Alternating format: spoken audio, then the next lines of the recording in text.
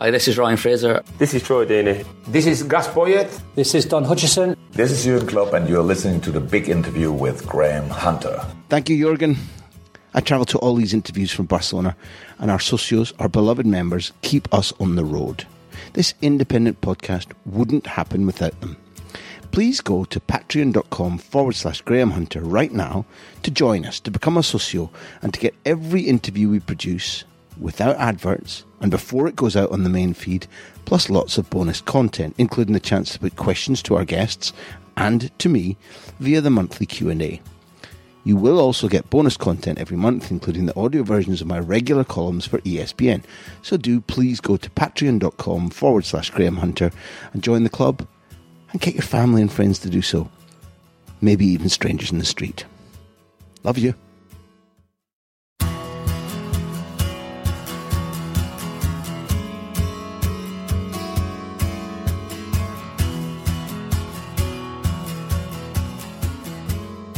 Hello, I'm Graham Hunter. Welcome to The Big Interview. Today, 6 years into this series, I welcome my final guest of the 2021 season, and I think we're going out on a high. This is a newly crowned champion of England, and if you're listening to this on the week of its release, he's preparing for a Champions League final with Manchester City. It's this tournament, the Champions League, that I wanted to talk about when I met Ilkay Gundogan over a Zoom call. In this first part of our chat, we got into his history with this competition. Starting as a fan, somebody I knew was absolutely devoted to European football and the Champions League in the same way that I am.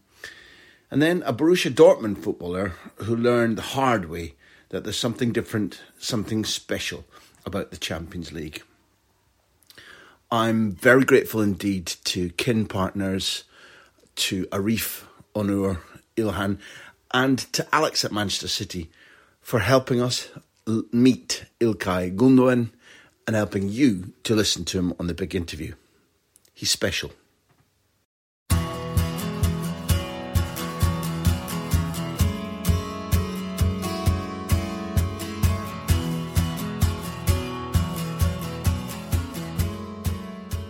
Big Interview listeners, we're very fortunate today. Not because we've got an impending Champions League finalist, not simply because we've got a brilliant footballer, nor even that we've got one of today's champions of England.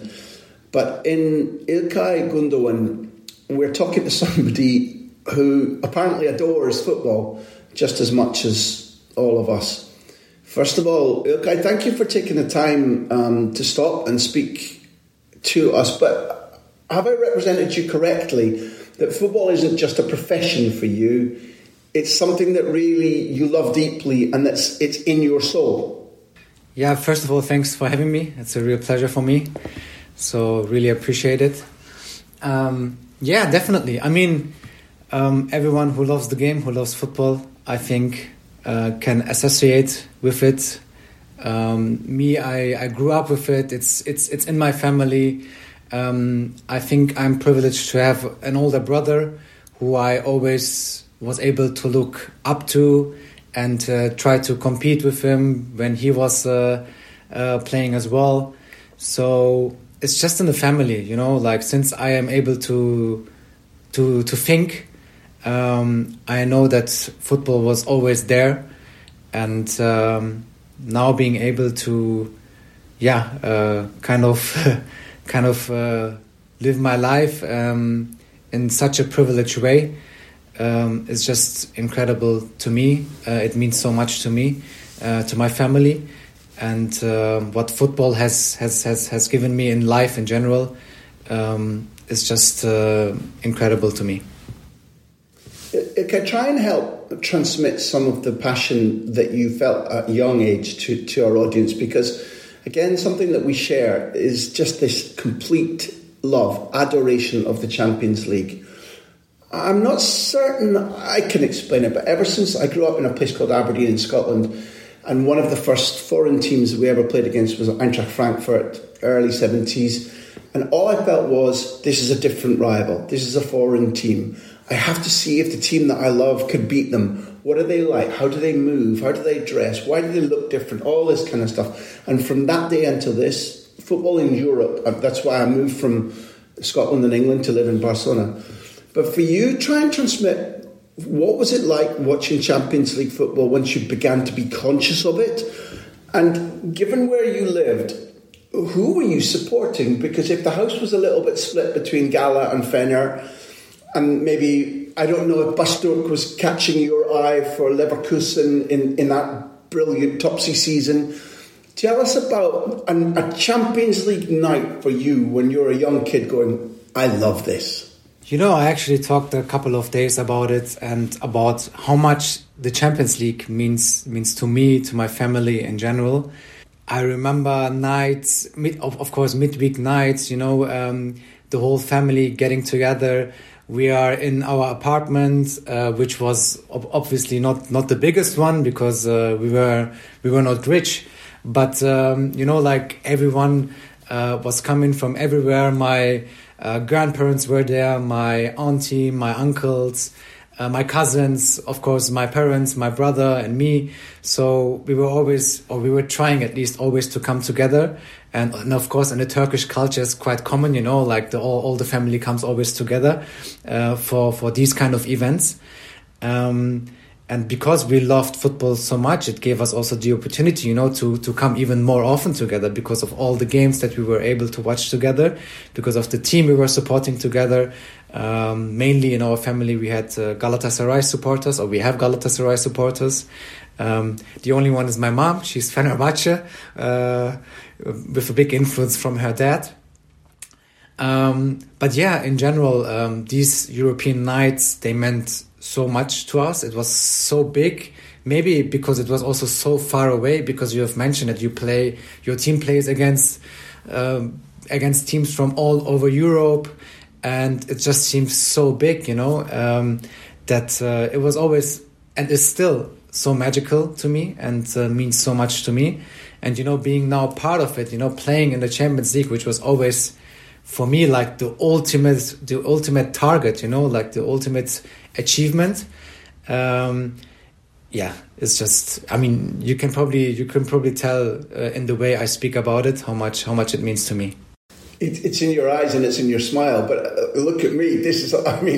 I'm nearly 60 and it still does the same with me. And I never played in the competition, so we share something. Going back to then, with the family huddled around the television, everybody elbow room for the best seat. Maybe some dips, I don't know. Maybe some lemonade, I don't know. But we were not enough seats. We were sitting. Some had to sit on the floor, so we didn't have that much space. But that was okay. That was all right. It feels more like a community then. I guess it feels more like it used to feel in a football ground with everybody packed in together and shouting and no, that wasn't. Yes, that was. Which night? Which game, which player, or repeatedly were the ones that stick in your mind right now? There's actually one moment that I will never forget in my life, and that was not the Champions League night. It was actually an UEFA Cup night. But as you know, Galatasaray won the UEFA Cup in 2000 by beating Arsenal in the final. Actually, and it was so surprising and such a moment that no one really expected. And we came all together with the family again, going into the penalties, having 120 minutes penalties. And then I remember Popescu scoring the last penalty for Galatasaray, which meant the win of the UEFA Cup. And I especially remember my youngest uncle sitting in the living room, being on the floor, starting to cry because of the happiness and the joy, and we were all hugging each other. It was a celebration. It was a party, and it was such a nice moment in my childhood. I was just 9, I think, 9 or 10, and it was just an incredible evening, just an incredible night. Were you already really comfortable with football by then? Were you comfortable enough with a football that you were also looking around your living room that day going, look what football can do to people. Look at the grip it has on their emotions and when something goes well, the effect it has on people? I don't really think that I was much aware of it in that moment because I was still so young. But obviously now looking back, it kind of, I don't know, it kind of feels even more special right now, just the memory itself, just having that in your mind, what happened that night, that it's also something unforgettable. I think probably it means now even more to me than it did in that moment. And I think that makes it even more special, because now I can even understand more what was going on, especially in my uncle's mind or my parents, the older ones' minds, because I was still so young. And of course I was supporting my team and there was passion, but I'm sure in that moment I didn't know to appreciate that moment enough. And now looking back, it feels completely different. And just having that memory that I will never forget in my life, it's just precious, I think.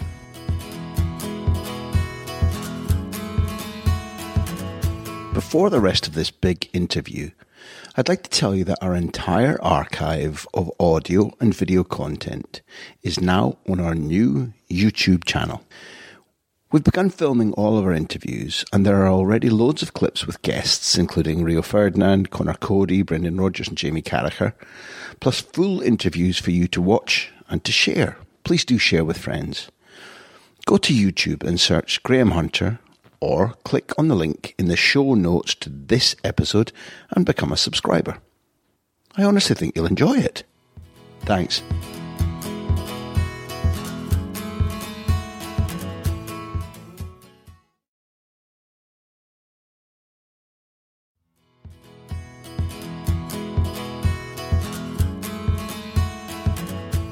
I'm lucky enough, because I've lived for 20 years in Barcelona, but for other reasons too, to have interviewed Pep Guardiola a lot of times. And Alex would tell you that I interviewed him, I think yesterday. And one of the questions I asked him was, because I listened to him talking about it, and obviously I want to ask you if you feel the same. When Pep talks about the Champions League as a competition, he talks about it like a living, breathing creature. It's not just a competition, and he's talking about the tests he had and the disappointments and successes he had as a footballer and as a coach. And it's always been my impression that people don't listen to him enough. He says it's difficult to get out of the group, it's difficult to win the competition, tiny little details, tiny margins. And I want to apply that to I think I have it right in that your first two games in this competition that we both love, the Champions League, were in Greece, and Olympiacos in a defeat, and in Marseille a defeat, with a very, very, very good Dortmund side and a very good coach. And I'm trying to suggest to you that the Champions League can be a really difficult, nasty lover sometimes. It doesn't always smile on you. Sometimes it can really... And I don't know what those first two games felt like to you after being so big to play in the competition, and then suddenly, bash against Olympiacos, bash against Marseille. Yeah, I remember that. I remember that first season that I was playing in the Champions League with that really good Dortmund side. I mean, we had some really talented boys in our team, and everyone was expecting us to do well. Maybe surprisingly to proceed quite far, and probably it was for 1995, maybe for all of us, our first Champions League season ever. And it just hit us like a bus, I guess. It was so difficult, even though we were really looking forward to it. It was so difficult to expect something, if that makes sense. We didn't really know what was coming, what to expect, how to deal with it. So it was a completely new experience for us, a completely new situation. And as it is sometimes in life, you face a new challenge, and sometimes you might do really well in the beginning, and then maybe having problems afterwards, or you struggle straight away, and you still need a bit time to adapt to the challenge itself. To adapt yourself. to it. So we did really bad in the beginning. We did really bad in our first Champions League season with Dortmund. And I don't think we can blame us, because at the end of the day, I don't think that we should regret anything. It was just we were just not ready to face these European teams, even though they were maybe on the same level as us. But sometimes that's the case. Sometimes you need experience. Sometimes you need to smell, to feel, how it is to be on the pitch, playing in that competition, flying away, staying over a couple of nights somewhere else, playing in the evening in front of crowds that are just incredible, and stadiums that are full of emotions. So it was a completely new experience. And I guess we really had to adapt, and we really had to go through this frustration of not doing well in the first Champions League season we had. And as it turned out, the season after, it was probably necessary as well. Do you think in that area you're talking about new experiences for a footballer, say in the Champions League, do you think that psychology is the main word, that psychology is like a muscle? You can't go to the gym to train it, but each month, each year, I think, when I look at the top players, often the character is there, often the ability is there. They have a great coach, they have beautiful facilities, everything is done for them. But the psychology and processing things and being ready for things is like a muscle.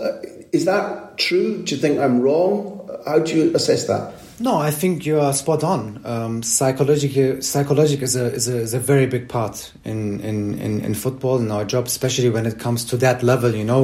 It's just incredible how much influence just your mind, the way your mindset, the way you think, your attitude can have, and which impact it can have also whether you're successful or not.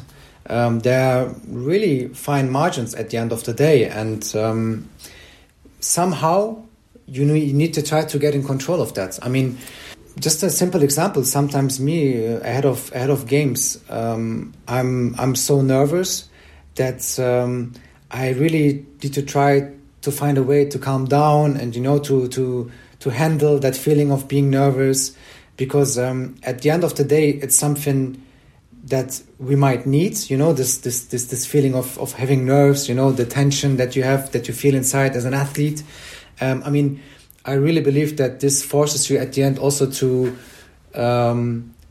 try to do as good as possible, On the other side, the margin is very fine, because when you have too much of it, it can also scare you. It can increase the fear inside yourself, so that you're not able maybe to play your best possible game. So it's really up to sometimes to get in control of that, and especially also to use it in your favor. I asked your coach yesterday about whether that Pep Guardiola is not a guy who looks backwards a lot. It's always forward, go forward. So I was nervous a little bit to ask him if there was anything he could take from Wembley in 2011, which was the last time he played and he coached the Champions League final, lifted the trophy, etc. But he gave a really good answer. He said, I remember what we felt like then. And obviously I'm going to ask you about your Wembley experience with Borussia Dortmund and scoring and Bayern Munich. The match is gone now. But he learned a lot. He said in the first game for Barcelona against Manchester United in Rome, we weren't ready, we were tired, there were players missing, we didn't know. He said before the Wembley game against Manchester United, he said we knew. We arrived right, we were prepared, the mood was good. When you look back at Bayern Munich against Borussia Dortmund at Wembley, can you take things forward to what's coming for you from that experience? I'm not sure, to be honest, because I personally, when I try to think back about that time, and I mean, it's already 8 years ago, so it's not a short time. It's quite long ago, to be honest. But I definitely remember that me personally, I felt myself in a very good condition when I arrived in into that Champions League final. I think we had a good season. We didn't win the league, but I think we had a good season. Especially in the Champions League, we were doing great, and we were full of confidence. And I don't know, I just remember being in a good condition. And I think at the end of the day, the game showed it as well. I mean, it was a very tight game. Okay, we lost, but maybe with a little bit more luck, we would have been able to win. I remember we started the game really well in the first half. We had a couple of really good chances to score the first goal at least. But it was not meant to be at the end. I couldn't say right now that there was something in our behavior or in the way we approached the game that was wrong. I couldn't really tell. What I know right now is that, especially with winning the league already a few days ago, and then also having that Newcastle game afterwards, which was like an incredible game by conceding also 3 goals, which was very unusual for us for this season. Now again the game away at Brighton, again conceding 3 goals. It feels kind of normal that maybe the tension dropped a little bit after winning the league. The pressure dropped also a little bit. But I know that, we should really use these games, and also now having the last league game on Sunday against Everton, we should really use that game not maybe to win, because this is something that comes automatically at the end, but to approach the game the same way we approached the games in the season, in the whole season, and also the same way we want to approach that final, because I do believe that this is the only way of being successful in that final, to win that final. So our final or the preparations for the final, they don't really start after the Everton game. They already started a couple of weeks ago or 10 days ago when United lost at home the game against Leicester, and we were champions. Really, the preparations for the Champions League final started on that day, and that's how I really see it, and how I do believe that this is the only way of winning that final as well.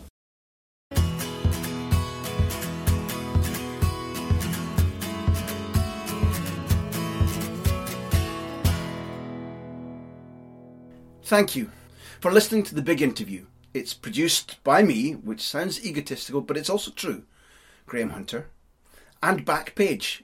Our music is by Beer Jacket, who else? Editing by Charlie McGarry. Thank you to our hosts at Acast and our loyal sponsors at Bet365. We're also supported by our socios. Find out how to become a socio, how to support us, at patreon.com/Graham Hunter. Here, end of the lesson. Small details are big surfaces. Tight corners are odd shapes. Flat, rounded, textured, or tall. Whatever your next project, there's a spray paint pattern that's just right. Because Rust-Oleum's new Custom Spray 5-in-1 gives you control with 5 different spray patterns.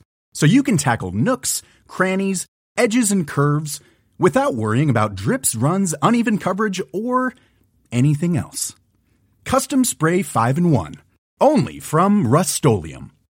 Hi, I'm Daniel, founder of Pretty Litter. Cats and cat owners deserve better than any old-fashioned litter. That's why I teamed up with scientists and veterinarians to create Pretty Litter. Its innovative crystal formula has superior odor control and weighs up to 80% less than clay litter. Pretty Litter even monitors health by changing colors to help detect early signs of potential illness. It's the world's smartest kitty litter.